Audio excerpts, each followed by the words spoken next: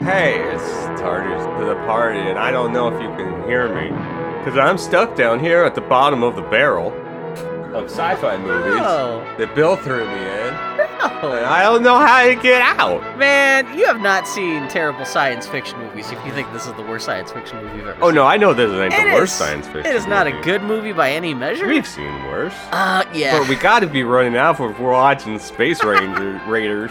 It was not my intention to do Space Raiders.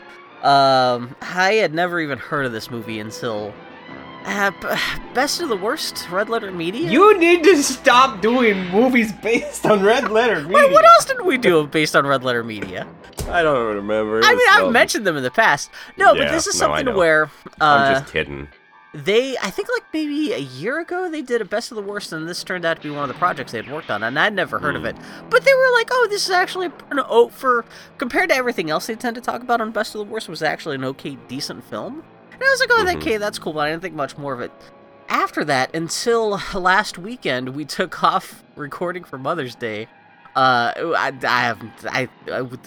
people are listening to this episode, we're probably a couple weeks behind, so apologies if the information in this episode is slightly out of date, but for Mother's Day we took the Sunday off, so I slept in a little bit and decided to watch a little Twitch before getting up out of bed.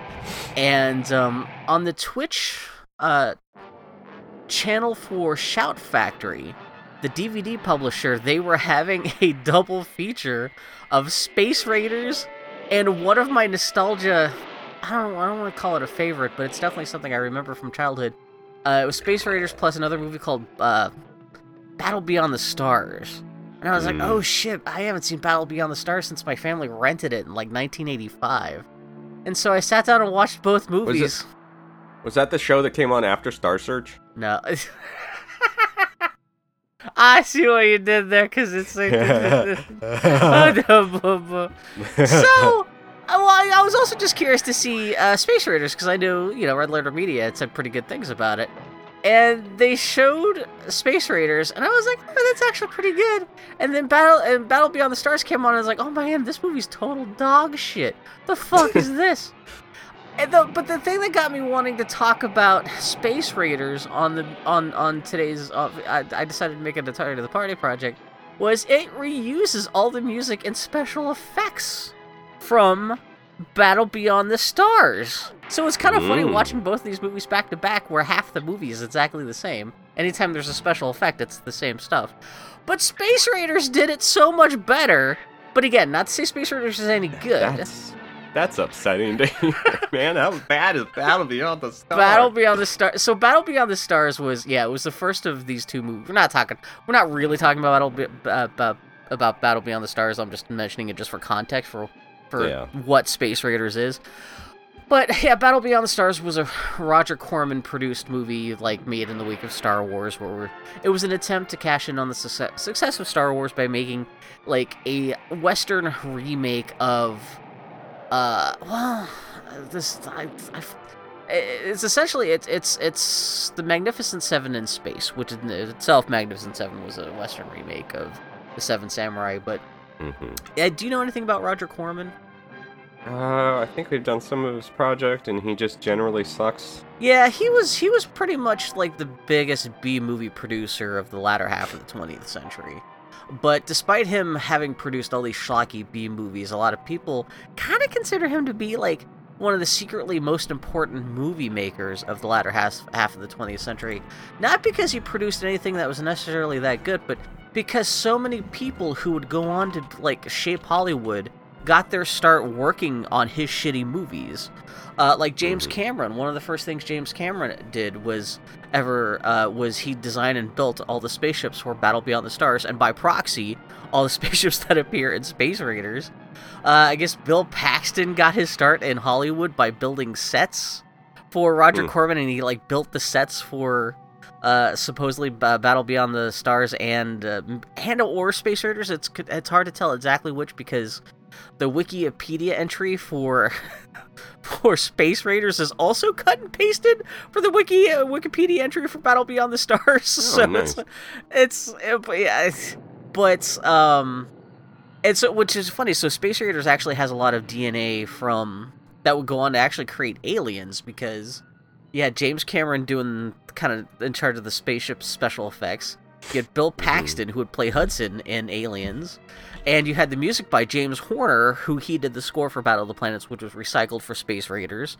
And yeah, so it's kind of funny how little bits and pieces of a much better movie are seated within the debris of all this shit. But that's the thing with Roger Corman movies, yeah. So a lot of people, even I was looking at the end credits for Space Raiders, and the ADR editor, I guess that's the person who edits in whenever you have to do, like, look out for snakes, like, post-recording of dialogue and splice it into the movie. He was the guy splicing it in.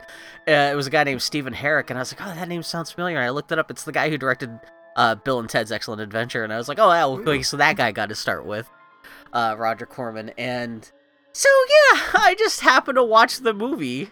And also, I was like, well, I already watched the movie, so I don't have to watch it again, which makes it an even easier pick for Tart of the Party. But yeah, just the fact that there's, like, an okay Roger Corman science fiction movie recycling the space titty ship. That's the only thing that's... It's either a space titty ship or a space dog toy ship. I always thought of it have a dog. Because this is kind of weird. Because, like, if you look at it from the side, it kind of looks like a dog toy. But as a kid, when I saw Battle Beyond the Stars, the first version of the I want to fuck that spaceship. That was the first time as a kid where I realized as a filmmaker, you could be horny on main, where you could say, hey, well, I always wondered if that was, knowing that James Cameron was in charge of these spaceships, was that James Cameron's idea to, like, we're gonna have a spaceship, except it's just gonna be a flying orange woman's torso? But yeah, I mean, it only looks like that if you look at it head on, but at any other angle, just like, so, it looks like an organic pile of dog shit, even more than a dog toy. Yeah. But yeah, so I just happened to watch that, and I was like, well, we could talk about it. There's also the other thing. If I'm extra punchy today, it's I knew I was gonna get my second COVID shot on Friday.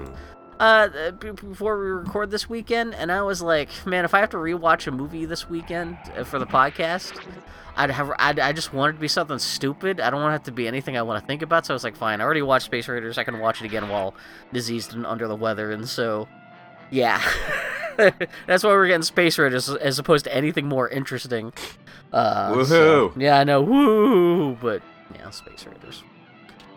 Do you want to do blow by blow? Yeah, I bothered with it. What was your opinion? What did you think about watching this shit? Because I just hit you with this out of the blue on Friday. You were like, what are we watching? And I'm like, Space Raiders. And you're like, what? Yeah. Yeah. The movie that everybody in it went on to do nothing because they were in Space Raiders. Except, weirdly enough, the guy who plays, like, the second in command, the guy who's, like, helps teach the kid how to shoot rocks, he went on to write and direct Ghoulies, which wow, whoa, hold on now. Whoa. I didn't know we had, cinema royalty in this movie. Compared to literally anyone else in this movie. Jumping and jellicers over here. I mean, hey, he wrote and directed the movie that was the obvious Gremlins knockoff with a hand puppet sticking out of a toilet on the VHX box. Woo. So that's something. Amazing. It's not nothing, but... Yeah, but yeah, the kid was also in the Golden Globus monkey movie. Oh, he was? Yeah. Oh, we never even talked with about Dom DeLuise. I think I've tried to torrent that, and even, it's like, that's one of those things you can't even find a torrent of, because who gives a shit about the Golden Globus monkey movie? Oh my god. Yeah, I thought it was a terribly shot, terribly edited. The acting was bad. I couldn't tell if it was the resolution I was watching it in. Yeah. But Hawk always looked like he just had stubble painted on instead of actually growing stubble. It is that kind of cheap early 80s, looks like it was filmed in a toilet kind of look to this whole movie.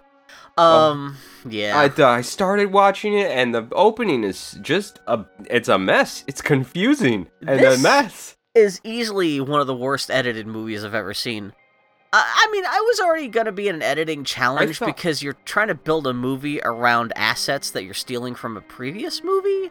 Mm-hmm. And so, from a script writing perspective, yeah, you can't do anything. Like, everything you're just checking against, like, okay, what special effects footage do we have? How do we build a whole new movie around this? Because I guess the idea is that, like, so yeah, Battle Beyond the Stars was created in the wake of Star Wars just to cash in on Star Wars, and I guess it didn't do that well. What? So I guess a couple years later, Roger Corman was like, we should take another bite at that apple. We have all that James Horner music like James Horner being the guy who would go on to do the soundtrack for Star Trek 2 and 3 and Aliens and Titanic and a whole bunch of stuff. Willow. And he was like, well, we got all this James Horner music, we got all these special effects that we paid for, and that got sunk into a movie no one paid to see. So let's try to do that again. We'll just try to recycle. Make another movie no one wants to pay to see. Oh, that's what. And then at least I had heard of Battle Beyond the Stars. I had never heard of Space Raiders, so presumably this did even worse. But no one knows. There's no records about how well or how good or bad any of these movies did. And so I mean, again, as much as you dislike this, yeah, somehow Battle Beyond the Stars is even more boring. But the editing in this movie, they already had an uphill battle to climb with this movie. But then, like, there's all kinds of fundamental editing, just mistakes, even in the live action stuff. Because of course it's going to be a little weird when you're trying to, cut all this live action story stuff into pre-existing footage. But like, there's a shot where they first go to like the aliens. There's the alien space station, and the couple guys are walking down the hallway. Well, the whole crew is walking down the hallway, and suddenly, the whole crew, except for the two guys in the back, suddenly disappear in the middle of the shot.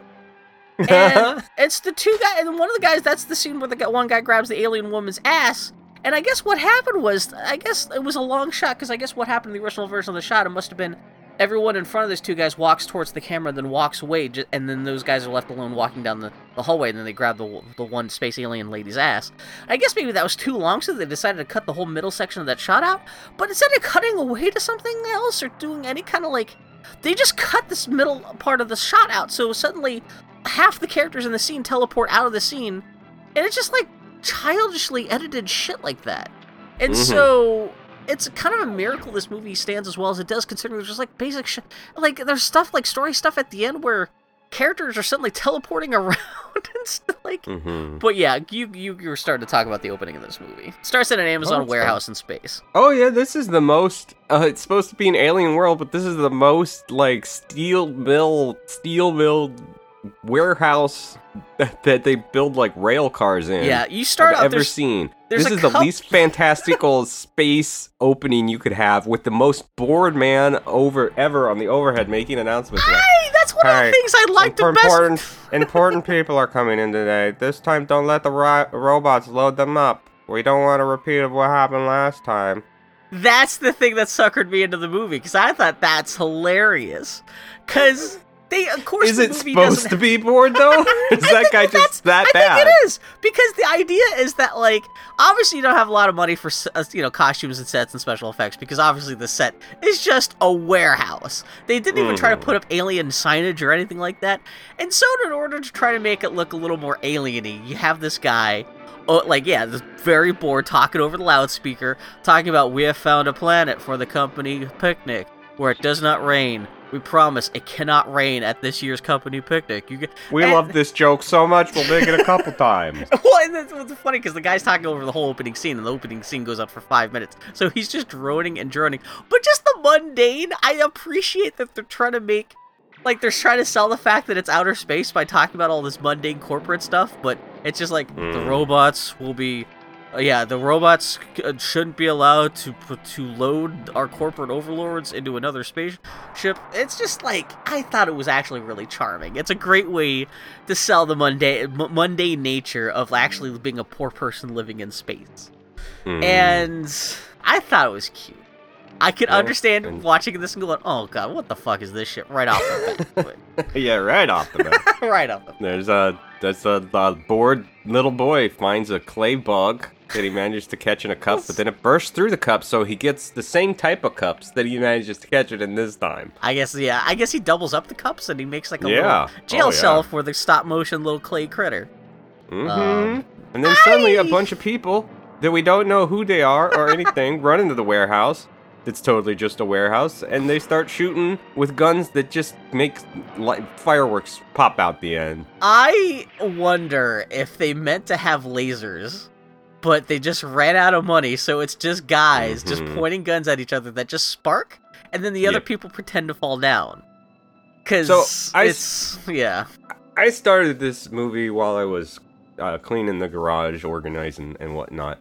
And I was so confused because there's just two groups of people shooting at each other, and I don't know which side I'm supposed to be rooting for. So I thought to myself, hey Daniel, you must have missed the opening title crawl that explains which side's which and which ones are the good guys and which ones are the bad guys and what's going on. And no, I sure didn't. They just throw you in the middle and they just say, hey, figure it out on your own.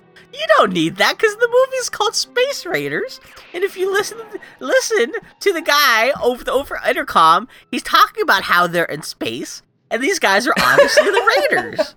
So put two and two together. Which one? How can you tell which ones are the Raiders and which ones are the Defenders? To be fair, Mm-hmm. it is a bunch of guys dressed like Han Solo. Like it's not. I mean, they're shooting a bunch of robots, and not that the costumes of like the robots or like the living human guards are like that impressive, but you can kind of tell that they're supposed to be security guards. Actually, but also, saying the movie's called Space Raiders and assuming that we're supposed to be rooting for the Space Raiders that's a good point is a bit too, of a stretch.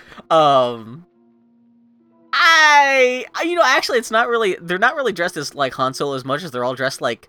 Who's Bill Pullman plays in Spaceballs? They're all dressed like Bill Pullman in Spaceballs. Like they all have the exact same like tan pads, brown jackets, except for the girl who's dressed in black leather, of course, because it's a science fiction movie made in the 80s. But yeah, one of the guys gets shot, and they're all pretty much interchangeable because it's a bunch of white guys with like brown hair and like brown 5 o'clock shadow, and then one of them gets shot and falls. And that's another thing too. Oh, he milks it for everything he's got. Because the movie, the editing in this movie is so bad. Like it's hard to tell who shot and where they got shot because somebody will just be standing there and they suddenly go and they kind of fall down. It's like. Okay, did they just trip? Did they get shot? Is this like an outtake they left in the movie? What's going on? But yeah, all while the lady's doing the super cool flips and rolls and stuff. She's trying, man. Oh man, she's trying her hardest. She's trying to earn that like fucking $150 she earned for being in this movie. But yeah. God. Yeah. So God, they get a hatch on a ship. It's already starting to break down. Or is theirs? I don't know. I mean, I know now, but... Well, one of the map paintings at the start of the movie shows, like, kind of a cicada-shaped spaceship with, like, a ramp that the robot guards are loading stuff into. That presumably, I guess they're trying to steal that... But because... Like, they don't have money for special effects, they can't show you any more context than, I guess, whatever footage they could steal from A Battle Beyond the Stars, so it's just left up to your... they do cut away to one shot. Okay, so it is, I guess they are stealing the cicada ship, but yeah, it's really left up to your imagination. So do they steal it, or do they fail? They're stealing it, because the one of the wings Okay, but then when they get on, they act like they've been on that ship forever. Yeah, and it's confusing. I guess, so they take the bug ship... Okay, so what it is? Okay, so the why does the little boy get on the ship? That's never even. How does he even get on? There are people dying around him, presumably that he knows because his father works on this planet or whatever. Yeah. And he's just like, I guess I'll just hang on to my bug and just look at this guy who just got shot in front of me, and he just kind of they opened up the ship. I'll go on it. Yeah, they don't even really show him getting onto the ship. He's just suddenly there, and I guess you could just assume. Oh god, so the lead guy, he teleports from being one of the raiders in the shop, so he's suddenly back at the titty ship. It is. I'm watching it now. It's actually getting more confusing watching it now than having... Okay. But, so, yeah. I guess the cicada shipping ship that they just stole docks with the titty ship. And so that's how they end up on the Big Mama titty ship. It's confusing. Big Mama titty ship. The Big Mama titty ship. God. The fucking kid. Oh. The kid... He's so googly-eyed. He looks like He looks like there was an actress named Erin Gray from Buck Rogers. It looks like someone took her and turned her into a 12-year-old boy who could be like, "Hey, everybody." Like, they never explain, like, how or why he gets on the ship. No. And... That's what I'm saying. When they show his parents later, like, isn't his, like, dad working for the corporation or something like that? Yeah. I'm trying to even put together the context for what's going on. I mean, granted, they're just doing the thing, of course, any little kid's fantasy is like, oh, there's space pirates, I want to go join them. And so they're just, I guess they're assuming that's enough to... They don't even telegraph that, though. No, but yeah, it's just he's suddenly there on the ship. and even everyone else like on the well, I guess so. The one dude in their party gets shot, and so they're not so they paying put attention. him on a table, and he's all just dying all over the place and bleeding everywhere. One thing I do genuinely love about this movie though is the alien character in the crew. It's like the perfect Galaxy Quest. Like, yeah, I was gonna say he's basically the guy from Galaxy Quest. He's the guy. I mean, it seems like a parody of Spock, where it's this guy. He's got like these vagina folds on the side of his head, and he's super serious like Spock. And I guess he's the first person on the ship to realize that the kid is stowed aboard. Because the kid walks into the room while their partner is dying. Yeah. So it's weird that the people just don't see the kid standing there, but the alien like detects him. That, like, I guess that's like in the first bit about, like, the alien can detect people. And so, like, the camera zooms in on the kid, and then it zooms on the alien. The alien's like, and then the guy dies. Yeah, he dies after hamming it up all over the place. So much ham. And Gabagool hanging from the rafters. Man, I cried. That guy, cared. That guy who looks exactly like all the other guys on the ship. I bet he almost had a name in the script. Gosh, you know what? Does anyone in this movie have a name? Peter. I guess the kid, you find out his name. Peter and Hawk are the only names I know. That's it. Is it Hawk or Hawkins? Because if it's Hawkins, I while watching this a second time last night, I was like, well, if it's Hawkins, then it's kind of like a little. You could see how it could be a little bit of a. Just because we did Treasure Planet not that long ago, I was like, that could be a little bit of a treasure, because like the kid's relationship to Hawk / Hawkins could be like a little bit like Jim Hawkins with Pistol Pete, or what the fuck that pirate guy's character. Pistol Pete. That boy is on the ship and he's like, "Hey, can you take me home now?" Why does he suddenly want to go home? He just got on the ship. Yeah, why'd you get on the ship, asshole? Yeah, I'm watching it now, and then they suddenly cut away. He's already just like leaning against the piloting keyboard, or the main console with the main guy just drinking while he's flying the spaceship. That's who you want piloting. I appreciate this world where it's the guy's piloting a spaceship while drinking beer. It's great. I love that shit. I love that kind of even more used universe than Star Wars, because even though you don't see Han Solo drinking a beer while flying the Millennium Falcon. God. So, on back at the steel mill processing plant or whatever, some lady in a dorky dress says they gotta get that ship back or the board of directors will eat her alive. And they're gonna send their fighters out there and they'll blow it up. That'll get it back. So, then 2 random guards run up and are like, "Hey, your boy," because there's another guy there in like a blue dress. I don't know. Son. And they're like, "Your boy make it out okay?" And he's like, "Huh?" And they're like, "Yeah, I saw him get on the ship." And he's like, he says they can't send those fighters up. And she says, "I've got to." Because, otherwise the board will yell at her. And then that scene ends. Cool. Yeah. Cool. They don't even really need those scenes. They could have just gone away with all the fucking corporate intrigue in this movie. Not that it matters that much. It's like maybe 10 minutes of the total running time of the movie, but... Yeah, Battle Beyond the Stars was a lot more of that shit of, like, people in, like, frilly robes fussing over stuff. At least this movie is more just about this cool space pirates, the quote-unquote cool space pirates. Cool space pirate? Yeah. The Space Raiders, I'm sorry, I should call them Space Raiders. The boy he's doing fine, talking to the old man. And he's saying stuff like, "You can put me on a cargo ship, someone will pick me up." And then there's way more silence than there needs to be. A ship blows up. Editing. And the old man smarms at him. "No one's picking that ship up." Great joke. You could have put me on that ship. What was that? What happened? What happened? Are they What's that? The bug already? Because the bug is the thing. Because no, not yet. Oh, okay, no. Yeah. So later, everybody's real sad about that one dead guy. So I guess we should be too. He was a good boy, and he made one hell of a man. And then they push a button, and he goes shoop out of airlock, and we watch his corpse float through space. I was gonna ask him. That's what it is. Nameless man. Because I guess they didn't have enough money to put him in a space coffin, both in universe and for the production. So they kind of shove him behind part of the set, and I guess that's supposed to be like a space coffin or something like that. Yeah. And so just boom. There's like a little bit of like a little bit of debris flying away from the spaceship, and that's when the pilot guy, the main captain guy, Hawk, he has this Yeah, conversation he's like, with hey, the kid. that bug's gonna die in those plastic cups. It can't breathe. So rather than punch some breathing holes in those plastic cups, I'll just cut open this beer can halfway down and shove the bug in it. So now you have to hold the beer can closed all the time. You're gonna lose your bug. Yeah. Don't cut yourself. It's really sharp. God. Here, my name's Hawk. I used to be Colonel Hawk, but now I'm just Hawk. Great. I fail to see how putting a bug in a beer can is an improvement over 2 plastic cups that weren't even sealed closed. So, Yeah. I don't know, man. God. Oh, no. It's Bill, the cute. company ships. They're coming. Oh no, I'm gonna have one next.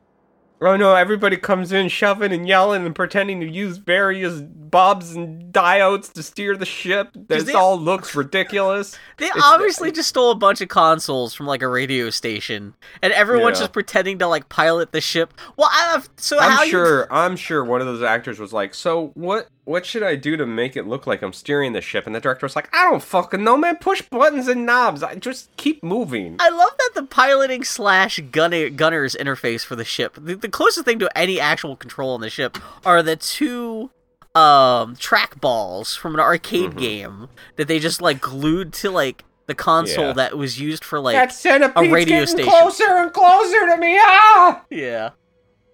God. I love how just crummy this whole thing looks. It's great. And so the whole time, so they're being chased by ships sent by the corporation. The kid is just standing in the background, just like completely useless. To be fair, at least There's a lot of to be fairs in this episode. At least he's not getting underfoot. He's not like saving the whole ship yet. And at least when that happens, it's only one time. So he's not like the Wesley Crusher of this situation. But it is funny because like they're being attacked, and the captain guy I'm watching now, he's cracking open more cold beers and yeah. It's a fun way to sell the point that like this happens to them all the time. That he could just be like, oh, I gotta make sure I keep myself hydrated with my Miller High Life while being attacked by corporate gunships. Yeah. As everybody was running in to get to their positions, somebody says, there's only 2 of them and 6 of us. And the lady's like, 5! Because she wants to remember everybody that one guy's dead. And then 2 ships blow up, which means we're done, right? No! No! There's a lot more than 2, apparently. Also... They are bad at counting. 6 people! It's 2 ships against 1! Doesn't matter how many people you got on your ship if you've only got, like, 2 guns. Yeah. Like, that's not how space math works. Like, you can have 100 people on that ship, and it doesn't make you 100 times more powerful than any other ship that could be shooting at you. But, yeah. Yeah. So they start shooting wars, and Hawk goes to do something, and the alien man takes a seat, and the alien man's like, I'll take the one on your left. But Bobo Clancy Brown is like hell you That's will. exactly... Ow! I was thinking about he reminded me of someone, and that's exactly it, yeah. That's the guy who went on to make Right Direct Ghoulies. Oh, thank goodness. Oh, God. So, Hawk and some other sweaty old man look in a hole on the floor, and some other dude... The other dude says, this reminds me of a girl I knew on Herbstendina 4 or some shit. I couldn't quite get to her. What? Was that a joke or something? There's a lot of that in this movie of like, this situation reminds me of this hot, tall Sally I met on Goofubu 4. Yeah. And so they drag the little kid. They're like, hey kid, we need you to help us out. That is a terrible design. Your engine room entrance cannot be accessed by a full-grown adult. So is this the first time they've ever had a problem with the engine? No, because I think at some point they say like, that thing's always acting up. So, do they just duct tape a couple of rulers together and, like, poke it through the hole? Like, what have they been doing all this time? I don't know, man. And so they send the kid down there. Mm-hmm. And this, again, with editing, this goes on for way longer than it needs to, but the kid goes down there. There's, like, a pipe that is slightly painted red that hops out and attacks him. And it's a rat.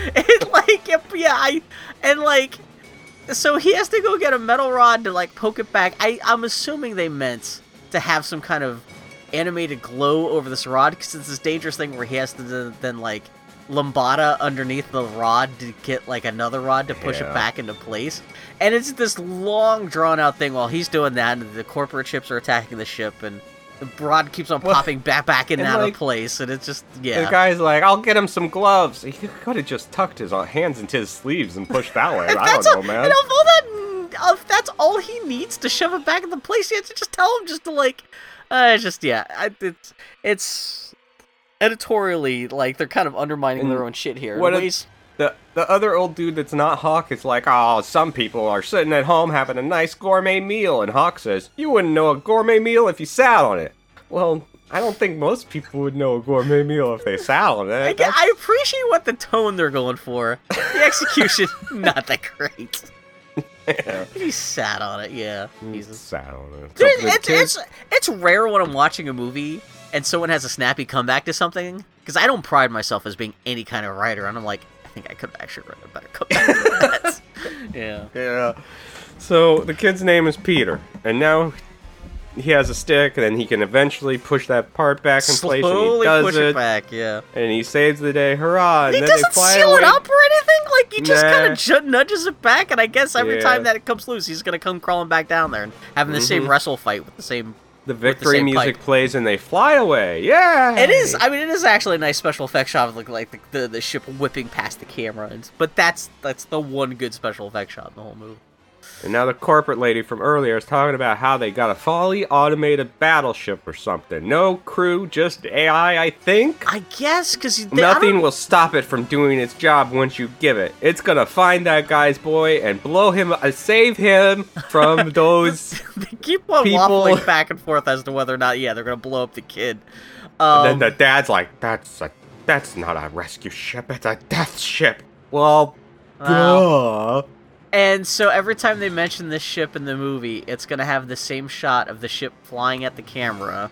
Just like pretty much just to kill time. Obviously, this not a Star Destroyer. It's not a Star Destroyer. It has a hole in the middle. The whole back end of the ship is a Star Destroyer. So James Cameron, come on, he could have done better than this. No, he put a hole in the middle of it. See, it's not. It's completely not a Star different. Destroyer. It's got a round really front, different. like the blockade runner. It's completely different. Completely different. Yeah. Peter looks out a window. I think it's a window. It's a black hole with dots on it, so I guess it's space. Yes.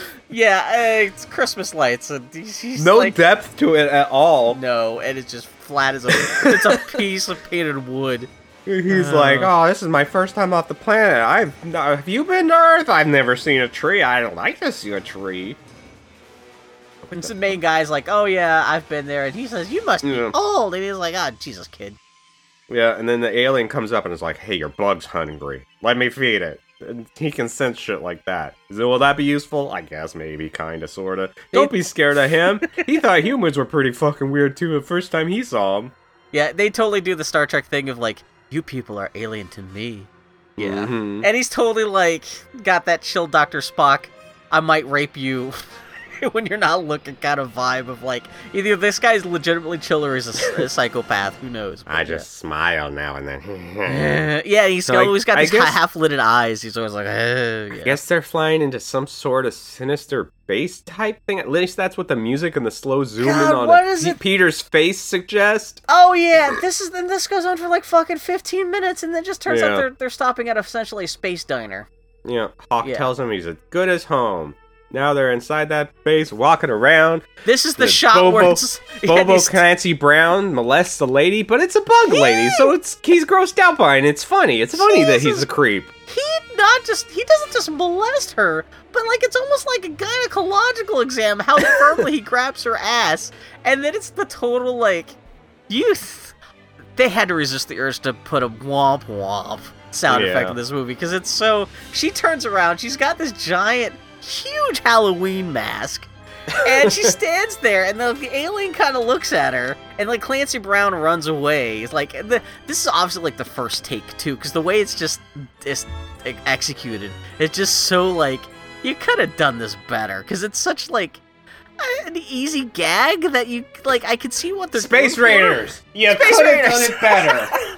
But yeah, between the weird editing of suddenly half the people missing from the start of the shot, and then just this whole, and then she's just kind of standing there, and instead of just cutting away, the movie lingers for too long. So you're just No. sitting there going, oh, yeah, I get the joke. Come on, move along. Come on, Christ almighty.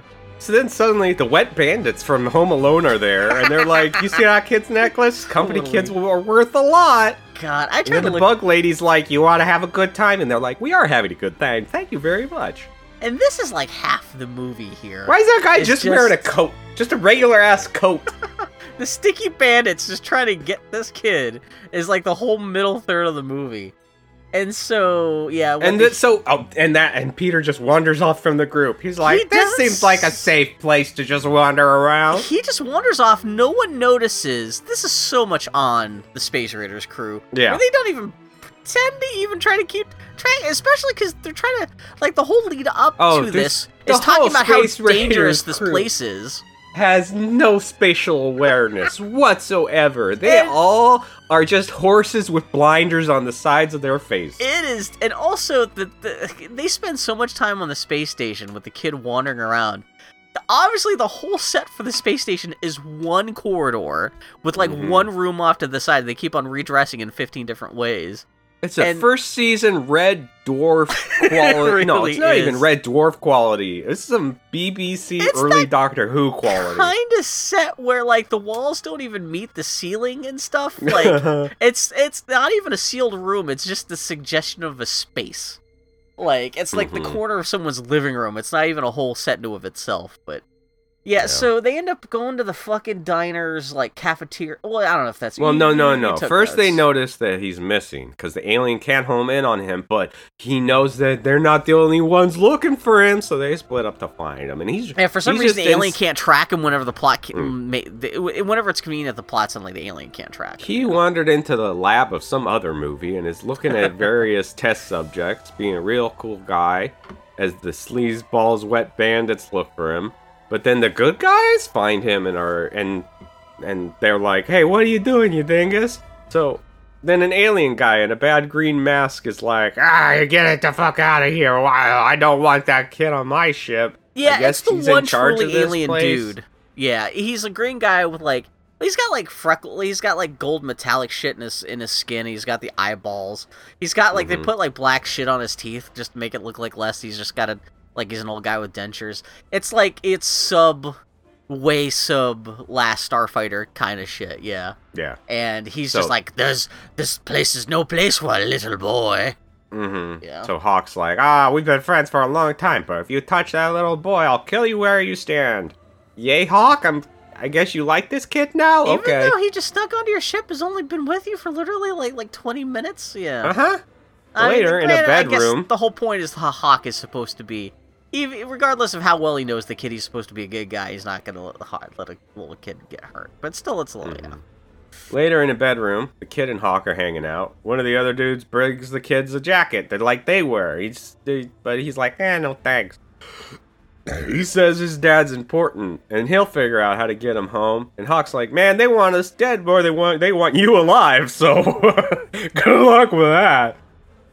And then he tells the kid, remember, if you think about ordeals as adventures, you're going to have so many adventures, and adventurers always make it out alive. All right, Hawk, yeah, sure. I mean, always. At least he's telling the kid that, like, hey, get ready for bullshit all throughout your life. But yeah, this ain't an ordeal. This is an adventure. Whee! Also suggesting that the movie itself is an ordeal. You know, maybe don't highlight that. You have a point there. Got a point there. Yeah. Oh, so, God. hey, you remember the Cantina scene in Star Wars? The legally obligated every science fiction movie made between 1978 and like 1993 had to have this scene where it's the cantina bar. Except these guys, I don't think this is a set as just as this is the commissary where the cast and crew hung out in between making the rest of the film. Because it's just like a bunch of like tables with like Pizza Hut tablecloths on them. They are so... They had so little... They just sent people in the wardrobe, said, just grab whatever you can and run back here. They're so Don't proud. let security catch you. There's, like, no real aliens here. The closest thing to an alien in this scene, there's just a normal human guy in a black beret with a little plastic grocery store toy aisle bug on his nose. Yeah. Who's trying to build, like, a card tower. And he's doing it all throughout the film. Every time they come back to this room, he's doing the exact same thing. He's like he's the most crazy. He's like the centerpiece of this room. This guy with the bug on his nose. That's as crazy and as inventive as they could get. And so, yeah, it's kind of funny. Like, there's some signage on the walls, like there's Arcturian Amazon slush fighting, which I guess is supposed to be space mud wrestling. I mean, that's actually more interesting than any of the actual people in the room, but. Yeah, it is. It is. This place makes the bar in Total Recall look like Club Med. Yeah. So the wet bandits from earlier see that the hero group come in and are like, when they don't have the kids, so they get up to go get them. It is obvious too. They just see them. You think these guys would be more situationally aware to realize the moment awareness. Oh man! Later on in the movie, when they're trying to raid the thingy at the end, like they have to like go out of their way to not look at the other guys to be surprised by them. But yeah. Mm-hmm. Oh, and God. Peter's busy in his room watching a hologram TV that's just an ad, and he puts on his jacket and figures, well, I'll go exploring in this very dangerous place that everybody told me not to explore. But man, the door's locked. But it's okay because he finds a circuit board in a random drawer, picks it up, kind of wiggles it, holds it against the door, and shloop, it opens. Well, that was easy. What was that? Also, like, if you look at what he's messing with, it's just a piece of wire that he's wrapping around like a light diode. How is that, like, I know that's not supposed to be realism, but, like, you could have had him touch the contact to something else that would actually do... And that Also, you're missing half the point to watch this movie. How do you just get it? How do you skip over one of the best parts of the whole movie? It's the fucking dude, the holographic television ad dude, is just a guy in a checkerboard jacket with a fucking robot monster space helmet on his head. He's just selling cars. But the most interesting thing about that, he is played by Dick Miller, who he played Murray Futterman in Gremlins. Oh, God, he's been in just a million things. He was in... Oh, God, what's the Chopping Mall? He's been in so many Roger Corman goddamn thing. Like, yeah, he's a great guy. He's almost unrecognizable because he's got the space helmet on, but he's playing the alien. I love Dick Miller. He just died a couple years ago. It's fantastic. The only person in this movie that went on to do anything else worth a shit. It actually really is. You know the terrible thing I was reading about the guy who plays Hawk, the main space raider? I guess he was like the lead on like an actual primetime medical drama. But he lost his job, and the reason why he wound up in Space Raiders, because I guess he was a super hardcore, had a gambling problem, and he just gambled all of his money away, and he just died of alcoholism a couple years after this movie was made, so... Yay! He doesn't look like it. Yeah, that's one of the terrible things about looking up what happened to half the people in movies like this, is because half the reason people are in movies like this is because they've just made terrible life choices, and that's why they're stuck in a movie called Space Raiders. Mm-hmm. Yeah, anyway. Except for the guy who made Ghoulies. This is the start of his glorious career. Peter gets in an elevator as the wet bandits are like, how's that elevator? But he's like, and just closes it. He doesn't know those guys are looking for him. He's just a dick and didn't want to get in the elevator. You know what ad would actually be great if they just edited this so they cut out everything up to this point. So it's really just about two guys just trying to take revenge on this kid for stiffing them on the elevator. Yeah. So it goes on for a while. Hawk and the one lady of the crew are negotiating with the green alien of boring design, and fuel ships the plant runs by robots. Steal the fuel ship, the robots will be deactivated, whatever. They never do laundry. It's a lot of talk just for the guy to say, hey, I need you to steal me 4 spaceships. The boy stays here as incentive, blah, blah, blah, blah, blah. So Peter's back in the lab where he got caught last time, because that's one of the 2 sets they have. Yeah. And it's just the bedroom set with, like, some fucking, like, jars with shit in it again. Yeah. And an angry puppet yells at him. Blah! And then that scene ends. And then Hawk and the girl walk back into the bar. She's starting to think joining him when she was 15 was a dumb decision. Nobody makes dumb decisions when they're 15. So he says, then take the ship and get out of here. That would be a better line. He does it in like a, no, it's okay. You can leave kind of way. Yeah. But if she does that, she's got to take the boy with her because he made a promise. And the kid thinks he's a hero, but he's really just a loser. But he can be a loser who keeps his word. You're not really selling yourself very well here, Hawk. I've seen this movie twice now, and I'm legitimately confused as to what's happening because... So they just contracted with the green space alien guy to steal 4 ships from this planet. And so now he's telling... Also, the way they state it is really weird because what they'll do is they'll steal 4 ships, and they'll give 3 of the ships to the alien, and the alien will buy the 4th one. Like, it's this really weird way of trying to, like, state this this financial negotiation without just, like, actually using, like, a monetary price. Or, like, I wonder if the screenwriter didn't want to, like, say the word, like, I'll pay you 5,000 space bucks. So he was like, and it's like, just kind of a weird. But then Hawk is talking to this lady, and he's like, okay, well, what we're going to do is we're going to steal those 4 spaceships, but you take one and fly it back to Earth with the kid, and you guys can go retire. So, is he just... I mean, I guess he's just giving up whatever money he was going to make by selling one of those ships to the green guy, I guess? Oh. I mean... Because are they stealing the ships? Or is it more valuable that there's kind of some kind of cargo in the ships, too? Because I could see... If they're just stealing cargo from the ships... supposedly? Maybe it's the fuel in the ship, and I could see maybe if they just transfer the fuel from the ship into the other ships. Although, yeah, it's confusing. Whatever. But yeah, this is where he's setting up pretty much the end of the movie here, just by saying, yeah, like, we'll let you guys go on your way. Yeah. Yeah. So, Peter. Yeah, you don't want to turn into an old bum like me. We'll return after these messages. Thundering across the galaxy and into legend.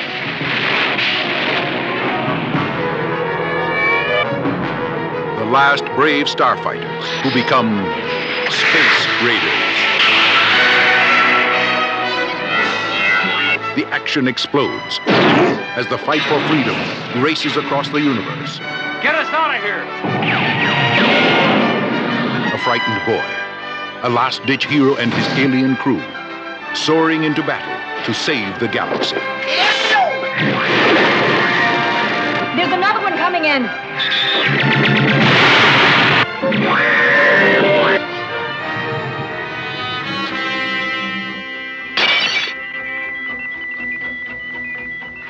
Such an appealing little boy.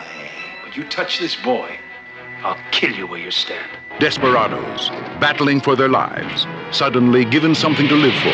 Things are always happening that we don't expect. Now, you can think of them as an ordeal, or you can think of them as a great adventure. It's the adventurers who make it. We got no retro rockets. We're gonna crash! High adventure, non-stop danger, a battle for life and glory with the future of the galaxy in the hands of 5 desperate outlaws and the 10-year-old boy who teaches them the true meaning of courage. Don't let it touch you! Space Raiders in a last desperate battle. Aliens from 1,000 worlds. And now for you, boy. Soaring through deadly laser fire. With the one boy brave enough to challenge the deadliest force in the universe. We can fight him! Look, you're a kid. You're no gunner. I'm the only gunner you got. Come on, kid. Let's go get him.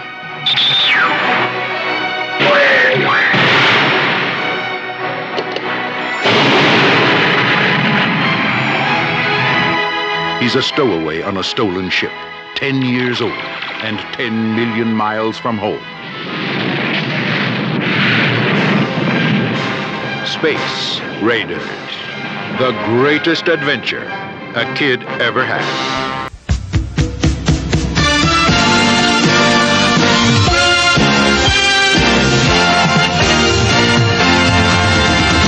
So that Peter's still busy wandering around that one room with the labs, but oh no, the wet bandits are there too, and they chase him to a small hole that he escapes into. Now he's in the guts of the ship. And then a bar fight breaks out, because of course you gotta have a bar fight break out. There's then like the kid gets pie out. fights and just like... Oh man, so the kid gets out of the crawl space and he puts his well I'm bored face back on, because that's the majority of the time he's in there. The bar fight's still going, and the owner, the sleazy owner, the stereotype comes in, and he goes, "Hey, stop it! Who's gonna pay for all this?" And then he gets a bunch of pies thrown at him. Funny stuff, guys. And then it just Hawk leaves. comes back in. It's like They could have just done it so there's more comedic effect, but it's just like, that's a thing that happened, yeah. I appreciate their effort to do that, but like the way it's executed ain't so great. Like, I love the idea of a pie fight in space, but... Hawk comes back in telling him he can't find the kid. Even though he's on the other side of the wall just yelling at them. But and I guess it's so yelling I guess the alien can't sense him even though he's close by and he doesn't even try. 5 feet away yelling at them and no one can sense or hear him, but I guess yelling at Hawk through the grate is what gives his position away, because he's like laying his face on a pipe going, I wish I could go with those guys. And then suddenly bad guy, the sticky bandits come up and shove a gun in his face and then cuts away, Yep. They go see the green alien man who's eating a prop alien animal thing. What are you talking about? He's eating a walnut. Someone put some cat hair on. And he's like, I don't got your kid, but there's a ship leaving right now without clearance, and they had a kid, so go get him. Ooh, you bring out the good in me. What a great line, guys. How did the sticky bandits ever think they're going to get away? If just the simple act of getting away would alert everyone to exactly what's going on. I mean, the sticky bandits are supposed to be stupid, but... Yeah. Heroic music plays it. They take off in their titty ship, and the wet bandits say all they gotta do now is give the tag to the company and wait for the money. I mean, that's the best plan so far of getting him home. It's more of a plan than Hawk had put together. That's a good point. Also... And also, that nobody likes the corporation, apparently, so why not just fuck them over and be like, hey, pay us. Yeah. We'll give you your kid back. Also, can we stop a moment and appreciate the fact that you said heroic music plays as they take off in their titty ship? It's moments like that make Tardy the Party worth doing. It's not a great movie. This is not a great episode, but it's worth it for shit like that. But yeah. God. So the kid reaches out to touch something on the bad guy's ship, and they're like, don't touch that, I'll break your head. He's just like slapping at the wall. I'm watching it now, and he's just doing stuff because the script said so. Yeah, like, there's not even a switch there or anything like that. He's just slapping at the wall.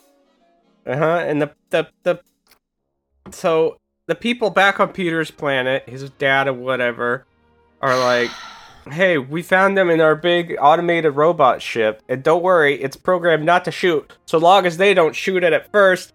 And then the man says, I'm gonna fire a warning shot at that giant galactic battleship. What are you doing, man? It's a battleship!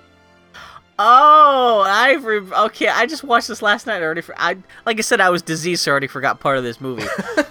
So what the kid was slapping at, they don't show it until a bit later, but like, I guess there's a door to the escape pod on the Sticky Bandit ship? Mm-hmm. They don't articulate this at all. No. But, like, the kid walks into another room on the Sticky Bandit ship. This movie's a lot of, I guess that's what they were trying to do in the last scene. In retrospect, it's like, okay, yeah, because there's no...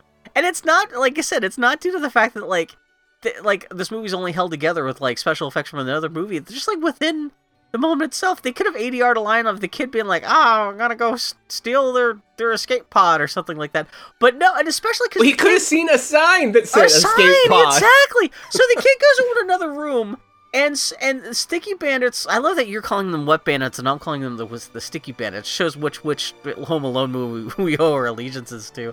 But like, so the kid is just like staring out this portal forever while the Sticky Bandits fly their spaceship around, and you have no idea what's happening. Because it's never suggested that what the room that the kid has stepped into is an escape pod. He's just like looking at a bunch of switches, and then suddenly like the bad guy, the Sticky Bandits, their ship blows up, and like a little escape pod flies out of it. And I guess you just assume that the kid was on it. Well, yeah, because the guy who looks like he's halfway through drinking the wrong Grail says, the kid got away, and then they blow up.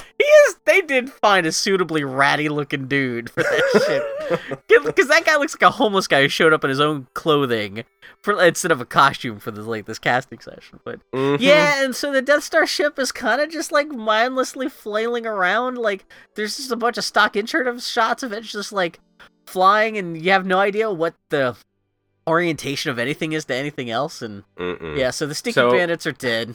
Yep, and the kid's in the escape pod, and he sees Hawk's ship in the distance, and just says, Hawk! Hawk! Hey, my dude!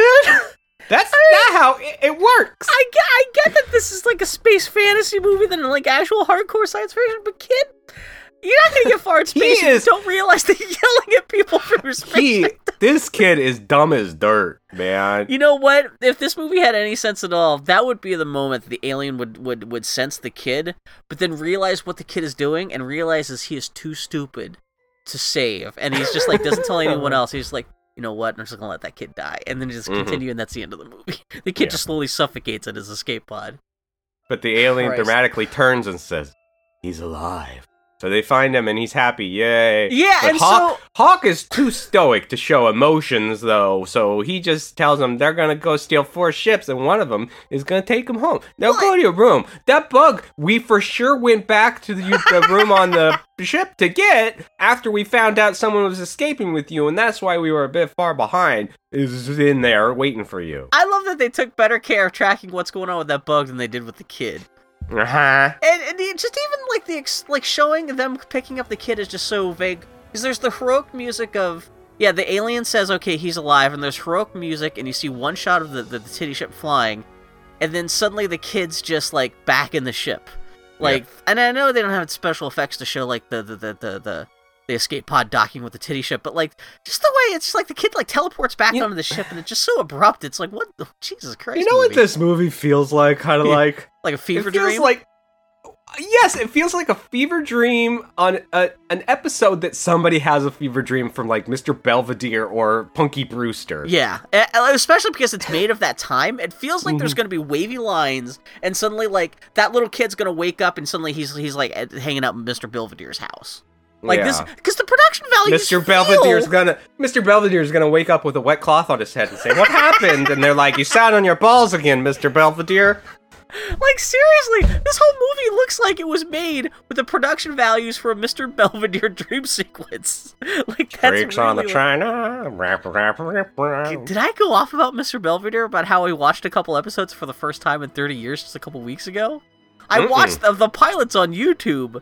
Oh. That's just so weird. It amazes me that Mr. Belvedere was any kind of a thing, because it's such a weird, like, what if a fat Englishman was the butler of this There dumbass... were a lot of those shows, like Give Me a Break. What if Nell Carter was the nanny that everybody hated, and she hated everyone? Well, I love the thing, like, here's this person everyone in the house hates. They have to put up with the family's bullshit, and at the end of every episode, they have to write their diary about how much they love that family who hates their guts. Then they hug. And then they hug, and then that's then they do the same thing again next week. And that shit would last for 7 years. That fucking show, I don't know why I watched it, but I hated Nell Carter so much. Jeez. I don't remember shit about that aside from being enraged every time Give Me a Break came on because I hated Nell Carter so much. Really? I'd probably be fine with her now, but I just remember being like, man, she's such a jerk ass. She was the boss who told, like, she was in charge of telling the kids what to do and stuff. But she also told the parents what to do. Yeah, well, just like Miss. I also wonder which came first. Give Me a Break or. Wasn't that the same thing with Who's the Boss? Charles is in charge. What's up with these families hiring a stranger to take care of the kids, and they hate the stranger? But Jesus Christ, it never occurred to me that's a whole genre out of itself of 80s TV sitcoms. Mm-hmm. They hate the stranger we pay to live in our house. So anyhow, I guess we aren't going to bother with any kind of scene of Peter's dad thinking his son's dead and just got blown up by his company, huh? No, we never see him again? We never see him again, okay. No, because I think that from here on out, that's just... Yeah. Huh. You think there'd be a scene of him being like, oh man, well, let's blow up everybody who had a hand in my son's death. And then, he has no way of knowing that the Space Raiders came back and saved his kid or anything. No, because the sleazeballs took the tag that they were tracking off of him and had it on their person. That's right. So, so that kid is now forever lost. So as far as he knows, he's dead. To be fair, it seems like the kid might be better off just being stranded on that Vulcan planet all by himself at the end of the movie rather than his dipshit parents who like live on a corporate colony where everyone dresses Isn't that where they put him back at home, though? No, because he wants to go back to Earth, and I guess Earth has now become this unsettled wild world. Is that why they put him back on Earth? I thought they took him home. Does that? No, he says he wants to. Isn't that Earth at the end? At the end? I don't know. I don't remember. Let's see. I'm gonna look up the Space Raiders. Let's see if they say what it is. The Space Raiders. We could be. Okay, so go ahead. Okay, so Later, in a scene that blew my mind, Peter asks Hawk, "Hey, did you buy those rings on all the different planets?" And he says, "Oh, no, you can't buy rings. You either find them or steal them, or someone has to give them to you." What are you talking about? You can't buy rings? Are they forbidden in this universe? You can't buy a ring? How do you enforce that rule that you're not allowed to sell a ring? What are you talking about? You know, especially in a world like this that is ruled by commerce, like, you don't think anyone's bought and sold one of those rings? I don't. I mean, I know that the whole scene exists just so it means that much more when he like gives his ring to the kid, but it's so like. Why didn't he say, "Oh, you can't buy these types of rings"? Or something, but just the idea no, you can't buy rings. Also, why rings? Of all the things in a galactic community, why are just random Super Bowl rings the one thing that you can't, like, buy or sell or trade? Or, like, yeah, it's so weird. Mm-hmm. So anyway, so, like... So, that's just set up for later. He doesn't give him one of the rings now, right? No. Okay, so yeah. No. We have to have the exciting scene where Hawk teaches Peter how to shoot rocks. Great writing, exciting direction. Damn I could barely contain myself. He has a beer and says, "Goddamn rocks!" Great, blow him up. Yeah. You gotta appreciate, because I even love, because like it's Hawk and the Ghoulies guy are like shooting rocks. Ghoulies guy says, "Hey, I'm gonna go get up and get a beer. You want another one?" And then I love that he asks Peter if he wants a beer, and Peter's like, "No." But the fact that he even asks, I thought was hilarious. But then they have the whole. That's the thing where he has the like, and they set up the thing later of kid. That's where the kid learns how to shoot and etc. Right? Yeah. Yeah, and then the kid's drinking. He's sipping from Hawk's beer, and he's shooting the rock, and he's like, "Yeah, goddamn rocks," and that's the whole scene. But that's kind of the emotional heart of the movie, though. But yeah. Oh, it's beating every couple of minutes once. As much of a heart as this movie can have. So they land on the planet. Everybody how gets do they off. never do this for Mystery Science Theater 3000? I don't know if they've ever done a Roger Corman movie from MST3K, but like this totally feels like it should have been in Mystery Science Theater. Oh, there were times I was watching and I was just riffing. I can almost hear like Crow and Tom just like, just going nuts over this goddamn thing. They land on a planet. And Hawk says to nobody in particular, "The robots are supposed to be out of action, but the first time a sign of trouble, I'll come in shooting." They land, everybody gets off. Peter lets his bug out of the can, and Which then the invasive bug is species. now the euphemism for how they're treating the kid. So he's got to let go of the bugs. No, Hawkins has to let go of the kid. Yeah. And that invasive species went on to destroy that world in a matter of months. So Hawk and Peter hug goodbye. Have a dramatic "so long, kid" moment. So he even gives him a ring. Why are they taking this kid on this possibly dangerous, deadly mission? Is this the same planet? I don't. So they're doing okay. So they're not leaving the kid there. They're just gonna take the kid on the mission. Yeah. Instead of just leaving the kid on the spaceship and saying, "Hey, we're gonna take care of like our goodbyes after the mission." What the fuck? And so there's actually, I don't know if it's designed in a way to like intentionally fuck with viewers, but so it suddenly cuts from them. They walk off into a matte painting of these like big egg-shaped canisters in the distance, and then they cut to now it's nighttime, and it stages in a way that looks like it's another matte painting of these canisters, but then the camera zooms in to show that like no, this is an actual live thing. So they must have like gone to like a power plant in Germany where they found like these giant canister things that. I guess this is where these 4 spaceships are supposed to be that the guys are supposed to steal. Yeah. So they run around the place. But oh no, the robots are not out of action. They are still there, but they also suck ass and are easily beaten. Well, and they get, not before not to mention, shooting a couple of guys. They're apparently made out of spandex and bits of sports gear that was spray-painted gold. Their chest thing is a rubber guard like from a car.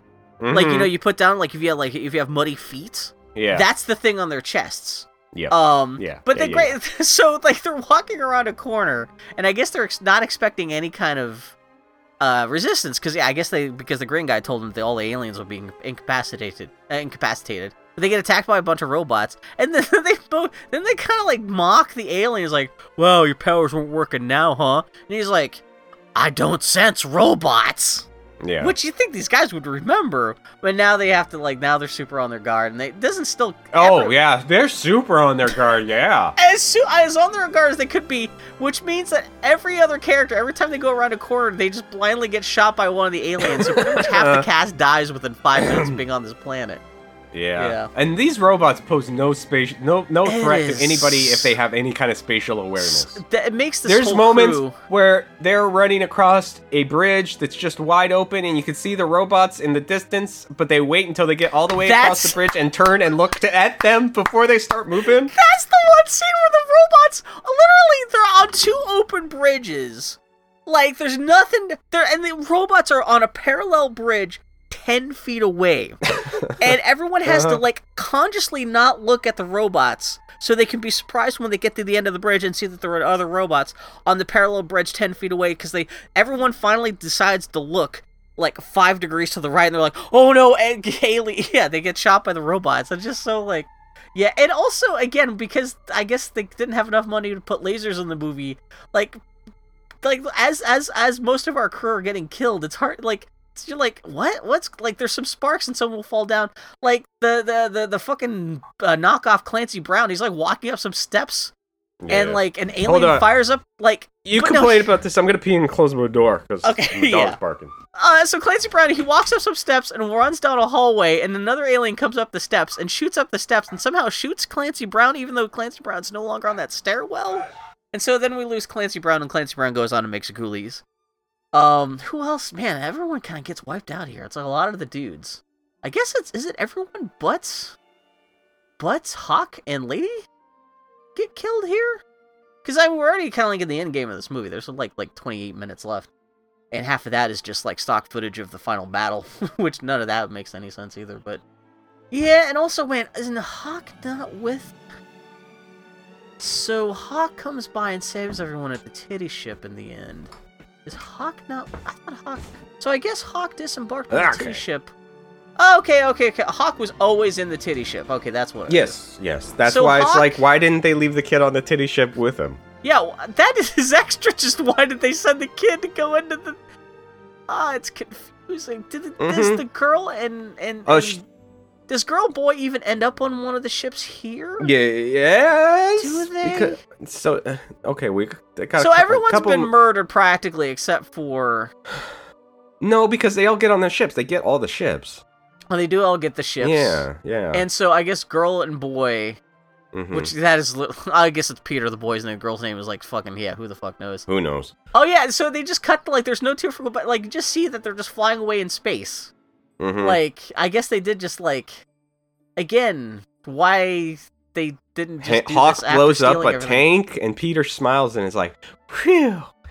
Yeah. Then he's on the ship with the lady. So he's on the ship with the lady, and you see Titty ship flying with the 3 other ships, and that's it. And I guess that's the last time any of these characters are going to see each other again. Then the company lady came in to do some voiceover after test screening of her saying, let's see where they're going. The board of directors is going to love me. Because...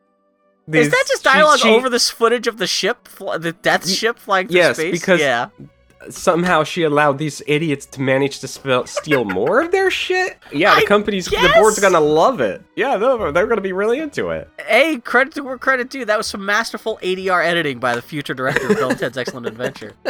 Man, this is confusing. And so, so I guess she, Peter's being an annoying kid on the lady ship, just going pow, pow, pow, pow, pow, flipping switches and knobs that he doesn't know what they do. You know what? It would have been great if he actually caused the crash. Just by doing this shit. But no, for some reason, I guess corporate mom sends all of her ships just after this one ship while letting Hawk and the other 3 ships escape. And so now, girl and boy have to fend off all these attacking ships.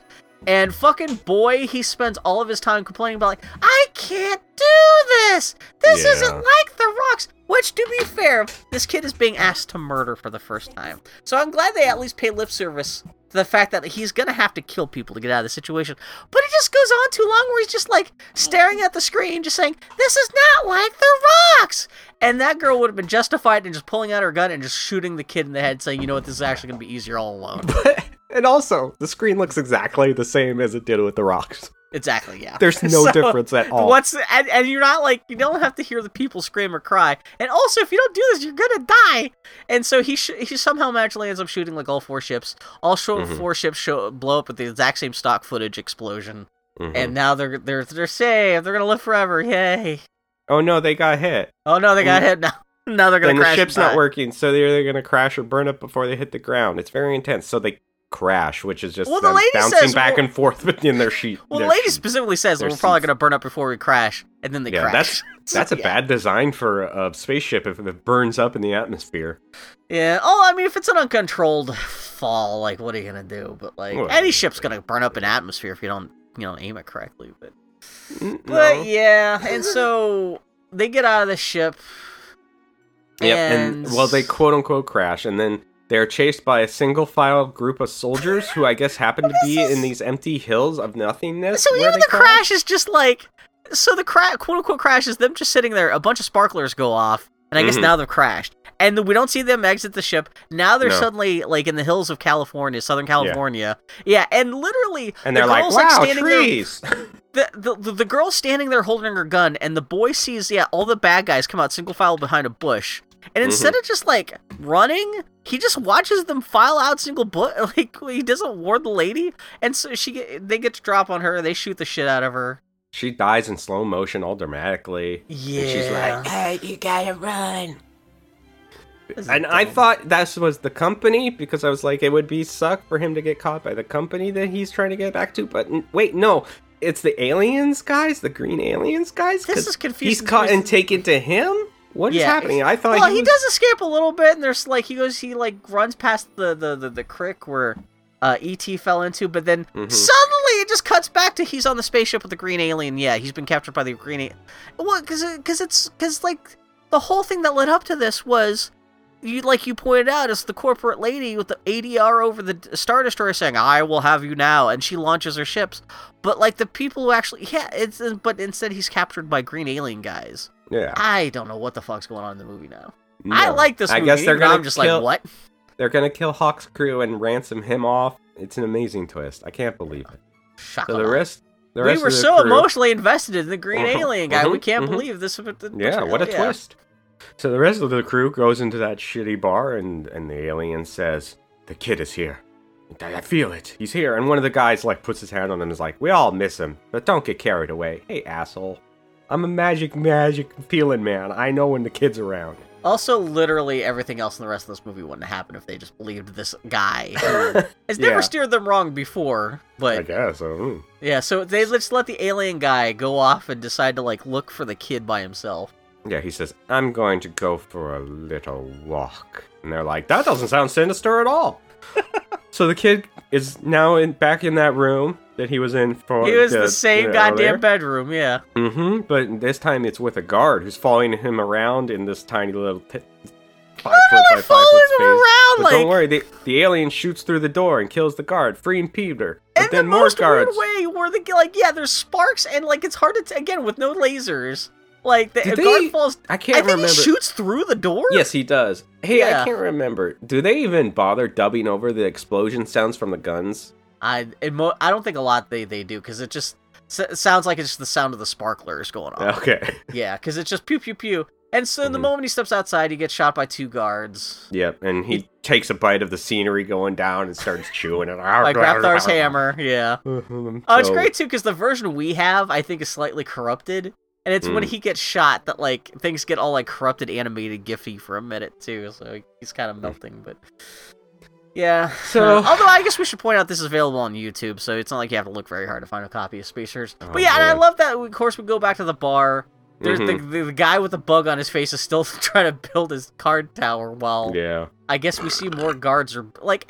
As Hawk and his crew are still eating, I guess more guards are being pulled out of the cafeteria to go hunt down the kid. Yeah. And like Hawk and his crew are completely oblivious to everything that's going on. Yeah. But he comes in and is like, "Hi, everybody's dead." But luckily for them, there's a red alert because the station's under attack and everybody needs to vacate and get off this hive of villainy and scum. We don't know what it is because we've never seen it from the outside, so we can only assume it's like space station, I guess. I don't know. So something gets blown up, and the robot battleship that has all the robots. So the battleship shows up and it sends out smaller ships that have people on it, even though the battleship's supposed to be completely robot controlled without people on it. Yeah. I don't know. It blows up like a microphone in space. I guess. And that you hear the voice is like, "Oh no, they're gonna blow us up." Yeah. It's gonna shoot things. Yeah. I don't know. Things fly off of. I don't even know what that is. But now there's multiple moving things in space. Yeah, they go and check on the dead alien's body who decided he wanted to take a nap on the bed, but he didn't make it all the way there. Yeah, he's still dead. So, Hawk is still... And the other dude walk around, and they're like, we gotta get you home. And Peter's like, no, I don't think I want it anymore. I'm good. So thanks, kid. You know what we've all done for you to try to get you home? A lot of us have died trying to get you home. You know, we're just shoving you out of an airlock back to the company now, yeah. Ships are flying around. I'm not sure who's... Attacking the titty ship? Attacking the Death Star, the Star Destroyer. I'm watching it now. Are they attacking the ship that they're on? But they're on the space station? They're attacking the Star Destroyer, but as they're attacking the Star Destroyer, the space station set is rumbling. Mm-hmm. And so I have no idea what's happening. Yeah. Unless the space station is supposed to be the ship that's attacking the Death Star just blew up that attacking. I have no idea what's going on now. Yeah. No, they see the bar owner and some guards and kill them, but also another guy gets killed and that's the guy who he dies kneeling and he's like, oh, it hurts to get shot. And then he just kind of stares cross-eyed in the distance, and that's how. Oh yeah, I like the way he crosses his eyes when he dies. Just like everyone. It's like he's trying to fuck up the movie by I'm gonna make the almost intentionally. I'm surprised he didn't stick out his tongue and say, "Bleh." I think they could have put a little fart sound in there because that's the only thing that's really kind of missing. So the green alien dude finds Peter and one of the other guys and shoots the other guy who dies. Yeah, Clancy Brown goes down. And then the green alien guy is about to Peter, but then Hawk swaggers up and is like, "Hey, I'm gonna stand here for a couple seconds, so if you want to shoot me, go ahead right now." Could have easily he gets the drop on green alien guy. Could have shot him, but instead he has to announce his presence. And instead of he's already got his gun drawn, but somehow a gun guy, even though he had his gun trained on Peter, he has more than enough time to turn his whole rifle around, shoot Hawk through the chest, through the left side of the chest, I should point out, because the whole rest of the movie after that, it's the right side of his chest that has the wound. Mm-hmm. And like everyone else who pretty much died instantly, Hawk gets shot right through the heart, but he's just kneeling. He's like, "Oh man, son, I'm gonna have to breathe real heavy for the whole rest 20 minutes of the movie." Yeah. And so I get, does Peter just drag him back to the titty Peter ship? says, "Don't die, Hawk," and he's like, "Okay." So whatever you say, kid. Don't worry. All that matters is they get this shitty kid that's killed his entire crew back to this shitty corporation that everybody hates. God, and this is pretty much the end of the movie here. Ships are blown up. Who are they? I don't know. Do you know? No, nobody knows. Never even an attempt to explain what's going on here. Something explodes. Another thing explodes. They're on the space station after all, I guess. This is very confusing. So they escape on this titty ship. Hawk's wound magically changes to the other side of his chest. And he tries to have a smoke, but he can't light it because he's dying. And it goes on forever about him trying to... This whole thing, they reused the same shot of him trying to lift his hand, and then he gets tired and closes his eyes. And you see that same shot 3 times in 5 minutes. They're just dragging this out so long, and now Kid, I guess now he's piloting and shooting the ship. And after 5 minutes, Hawk is finally like, "Hey, when Death Star shoots, it has to open up a hole. If you shoot the hole, it opens a hatch, and it's the only chance we have. We didn't steal that from any other movie. Just to be clear, we did not." Which is funny because I saw a lot of people claiming this is a direct Star Wars ripoff. Other than the cantina, there's not been a lot taken directly from Star Wars, but of course, you have to do the thing where you have to destroy the indestructible thing by shooting a very tiny, But, that's also just, hilariously... I know people make fun of the exhaust chute on the Death Star, but the fact that this Death Star ship can't shoot without randomly exposing a hole that if anyone does anything to, will automatically destroy the whole ship. That's a terrible... Like, are all ships like that in this universe? Like, why would you design a ship like that? But, and so, yeah, so... But Hawk, for the next... Hawk says he'll be damned if it's the corporation ship that's gonna kill him. No, my dude, it's probably gonna be that gaping hole in your chest that's gonna kill you. The gaping hole because you couldn't shoot the fucking green guy before you started talking. Yeah, you fucking dingus. Tension builds, I think, is the emotion that they're going it's for. It's supposed to, but, like, it just Peter keeps on showing... Peter rolls his trackball. Hawk tells him, "Oh, you gotta fly, kiddo. You gotta." So he gives him the controls and is like, "Well, you're on your own, loser." You know what would have made the end of Star Wars so much better? Would be if instead of Luke Skywalker being on his own, if Obi-Wan Kenobi was in his cockpit, slowly dying for 10 minutes the whole time, and constantly just like, hey, sit on my Luke. Sit on my lap, Luke. Take over the controls. Also, if Luke spent the whole time saying, I can't do this, it's not like the rocks! Because that's what the kid's doing that shit again, too. And, like, the guy's just, like, dying. It just goes on forever. And finally, the kid just does it and actually blows up the ship. Like, it's not even, like... Okay, it just And he says, happens. Hawk, we got him! But Hawk isn't responding. He's dead. Very sad. But then Peter runs to a closet and finds a first aid kit or whatever. What is this thing? Just in time to jab the corpse with some kind of suction thing right on top of the Crayola paint that they put on his chest. There's one actually I thought was kind of interesting thing where he pulls out. I don't know if this is like the same suction kit they were trying to save one of the earlier crew members with, but like it's like a suction nozzle. It really looks like a penis enlarger. Fucking Austin Powers penis, Swedish penis enlarger is actually what their entire medical supply kit is made out of. But like the kid, like he has to disassemble the whole thing and reassemble it with like this glowing blue pot of stuff, which I thought that was actually kind of because that seems to actually be a complicated thing he has to break down and put back together like on camera. I thought that was actually a cool bit of direction, but it's still in service of this way long overwinded deaths. Well, I guess he's not that. I guess he sucks Hawk's nipple for long enough that Hawk stays alive long enough to land the ship and let the kid out, I guess? Oh, kid, you knew that I couldn't leave this mortal Earth when somebody's sucking on my nipple. Oh, my man milk's about to come out now, yeah. Yeah, so Hawk says, let's go home. And they smile and they go back to the desolate, barren planet made out of nothing but farts and rocks, yay. So I guess that is the same planet that like they picked up Peter up from, I guess? So. So Peter tries to push the button that says engine shutdown, but Hawk won't let him. He opens the door instead and says, so long, soldier. This is all very touching. The kid leaves, Hawk closes the door, flies away as Peter looks at his important ring that he has and starts to walk home, I guess, with bushes and trees in the distance, even though he's never seen those before. I don't know, the end. Well, that's the confusing thing because I like rewatching it now. Some of the stock footage of the titty ship flying back towards the planet, it's flying through a bunch of red rocks, which are the same red rocks it was flying through to get out away from the home. So, which does suggest that it's his home planet, but yeah, also his home planet. Like that's also really weird editing at the very last thing because you see. He's like on the top of Vasquez Rocks, which showed up in Star Trek and Bill and Ted's Bogus Journey and stuff like that. And he's on top of Vasquez Rocks, and then suddenly the camera cuts away. Now he's suddenly at the foot of Vasquez Rocks, and he walks away on the road right to the spot where Bill and Ted got killed in Bill and Ted's Bogus Journey, and the credits start to roll, and that's it. Which is ironic that like there'd be footage of Bill and Ted's death spot as Stephen Herrick's name, who directed the first Bill and Ted movie, rolls up over it. So it's kind of like it's poetry rhymes. And that's Space Raiders. Now you are legally allowed to punch me in the face the next time we see each other because I made you watch Space Raiders. Talk about it for 90 minutes. Yeah. Like I said, it's not good.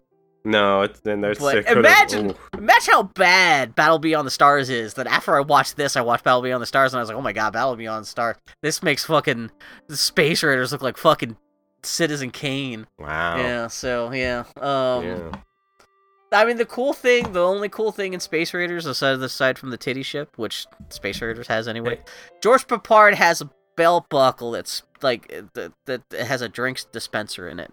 Along with an ice dispenser in it, which that's cool. I went to look at the trivia and goof stuff on IMDb. Oh, I didn't even bother to look. What is there? Exist. There's nothing. I mean, the goofs, there's two goofs, and one of them is his wound changes from one side to the other. Okay, yeah. And that's it. And there's like 5 pieces of trivia, maybe. on there. What? This is the rare 80s Nobody schlock gives a movie shit about I'd this never even movie. heard of. Like, especially No. because I've heard of most And, like, of the Corman I ju- stuff. I just sent you a link to the poster of it. Why is there a Chewbacca on the poster of this? There's no Chewbacca in this What is film. this? Oh my god. What? What is that guy? There is an... You know what? I wouldn't be a bit surprised if there's, like, one dude in the cantina that looked like something like... Also, look at the spaceship! This is like the... Like, yeah, you found a... It looks like it's a Polish or something. If you click the it's- right button, there's an English version of it. Yeah, what you showed me, it's called Space Riders Kosminzinski Najidzinski Ikwete Spatnaka Tworkov Jinjichif Wochin. Nailed it. It's from Neptune Home Video. Yeah. So yeah, that is He's 10 years old, and they've taken him 10 million miles into space. is this better or worse than like the Last Starfighter? Worse.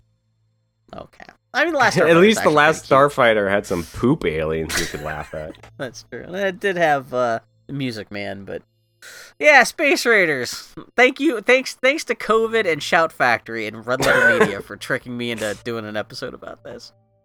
Oh god, I do feel better now that I've taken a shit that is Space Raiders and excised it from my body. I thought like I said, I thought there was gonna be more satirical stuff like with this, like the voiceover at the start with the guy in the intercom being like, yes, the corporate meeting will be... If they had more humor about the corporation, stuff like that, like if they'd made the corporation more entertaining, and if the movie had a better editor, I think it could have been... It would actually be kind of like a little bit of a... I don't want to say like a lost gem or anything like that, but it would actually be kind of a cute little cult film. But as it is, I can appreciate what they were trying to go for, but they totally fucked up. But yeah, what you gonna do? That's Space What are Raiders. you gonna do? I don't know, man. But what are we gonna do next? What are we gonna do next? Next time we're gonna be talking about 2 Disney projects. Oh on no! the Disney One through the episode? decades. Yeah, we already recorded it, Bill. Wait, no, wait. What's the next episode going live? Wait, what? Okay, okay. This is gonna take a little. What? Wait, is it? Or did we do that one? No, we No, because last okay, week- as we're recording this, X-Men just went live, which is a Bill Yes. episode. Oh, okay. And so the Yes. next episode after. Okay, so this. After Space this, Raiders. Yes. Okay, so 'Cause- this should be I airing. got confused. Correct. Okay, Yeah. so you need So to the come up next with a new project. Yes, next time is well, I already know what it is because Oh shit! Is it Yeah. gonna be fucking meatballs? What? No, it's worse than that. No, it's the meatballs because they eat the meatballs. Oh yes, I thought you meant literal the movie Meatballs. You want to do meatballs? Well, actually, Hell come on and no, say you I've know what? seen Meatballs and Meatballs, it- not. I saw I Meatballs watched it. 4 with the alien in it. I watched it at a girl I dated's house, and the guy Oh, who put really? it on, it was like his favorite movie ever. He was laughing till he was red in the face Oh, during it, and I was Jesus. sitting there like, this is one of the worst movies I've ever seen. Yeah, no, a lot of those 80s comedies. I mean, we just talked about a shitty 80s science fiction movie, but a lot of those 80s comedies do not hold. We did fucking... What's the golf one that we watched? And we were like, really? Caddyshack. People... Yeah, Caddyshack. We were like, really? People jerk off to this shit? Mm-hmm. Yeah, I still probably need to do Animal House someday. No, But you really no, don't. No. Fucking Christ. We've done enough John Landis. Yeah. We can only make him murdering children jokes so many times. Actually, that's the not terrible thing. true. 'Cause what you else can are we make gonna fun of talk that about? forever. Yeah. God, did we ever do Stripes? Because that's boring No. as shit, too. It's got its moments. It's got John Candy, so it can't be totally terrible, but... But yeah, so yeah, you say it. I don't want to say it. I don't, Man. it's like a vampire saying the name of Jesus Christ. I don't want to even say the word. It's thankfully it's only 1 hour 18 minutes. It is like one of those Disney movies that's so short it barely it almost legally is not even an actual feature film. But we're gonna. yeah. Well, I guess we're gonna have to talk about Lady and the Tramp because, I mean, fucking Lady and the Tramp. Is that gonna be the worst Disney and major animated feature we talk about in terms of like, the great Disney canon of all time great classics? I guess It's either that or Dumbo. It's got to be one of the two. Well, we're not talking about Dumbo because it wasn't on the I know. Disney through the decades. So yeah, one time we got to eat our vegetables. I guess we managed to skip over Dumbo because it wasn't in Disney through the decades when we got to that part of the lineage. But yeah, now we got to talk about for that fucking dog shit fucking Class warfare, but with dogs. class warfare, but with dogs and forced breeding and racist Chinese shit and just like the fuck. Yeah. Yeah. Fucking At least Lady and the neither of Tramp. us like it. At least one of us isn't like, no, I like it. I like the song when all the dogs are very, very sad in the pound and are gonna die. Also, the slow-eyed whore dog. Mm-hmm. Ooh, I don't like that character design because she's all like, I'm a slut dog. And I'm like, no. I don't want to think about slut dogs. And especially in contrast to the prim and proper main female dog. What is her name, Lady? Is that why it's Lady and the Tramp? Is his name Tramp? Yeah. Fucking Lady and the Tramp. Fuck this movie. Fuck it. Yeah, we'll bitch. Fuck it like Well, he at least- fucks her so she gets little puppies at the end. He kills the rat. It's great. Yeah. Oh, does she? No, Oh, he because she does. protects the... Yeah, Oh, he because that's protects how the they, baby, that's how but they protect don't the realize it baby. right away. And that's how they Yeah. realize that Tramp's cool, and they're like, they Yeah. protect the man-child. Oh, God, I hate this movie. We're Yeah, talking about it it's- next week. Yeah. I literally have to shit again. Yeah. The Lady Oh. and Tramp will do that. Oh, I can feel my bowels. Would you rather watch I'm not giving you this option. I'm just asking. I you know, as a but yeah, question. we're talking Would you rather watch hypothetically. Lady and the Tramp or Lady and the Tramp 2: Scamp's Adventure? At least that would be something new. I would be surprised by because I know what happens in Lady and the Tramp.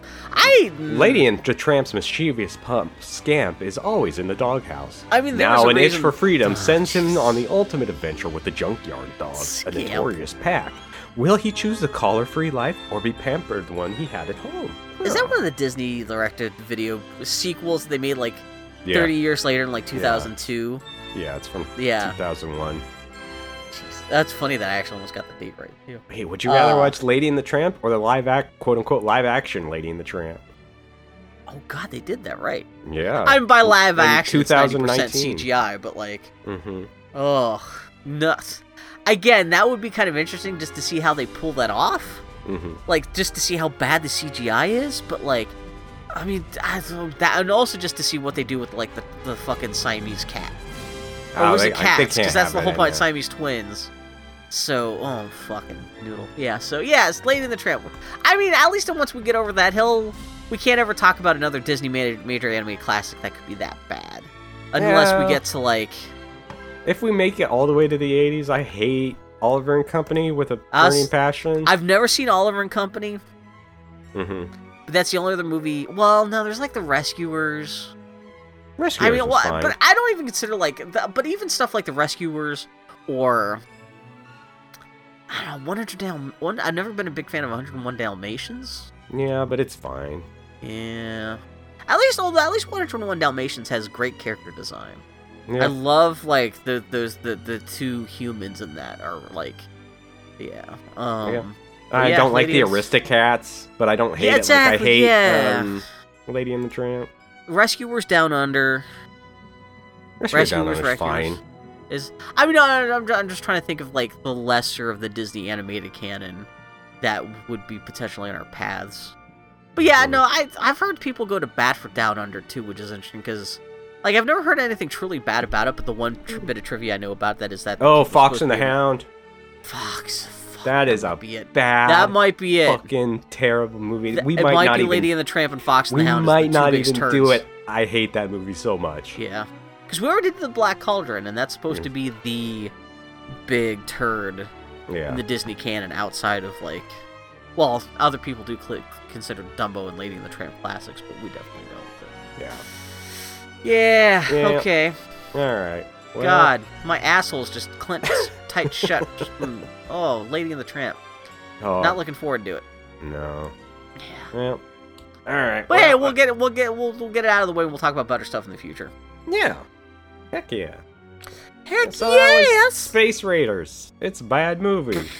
It is not a good movie. It is no. bad. I like it though. Yeah. I guess it's okay if you watch something way worse than it beforehand.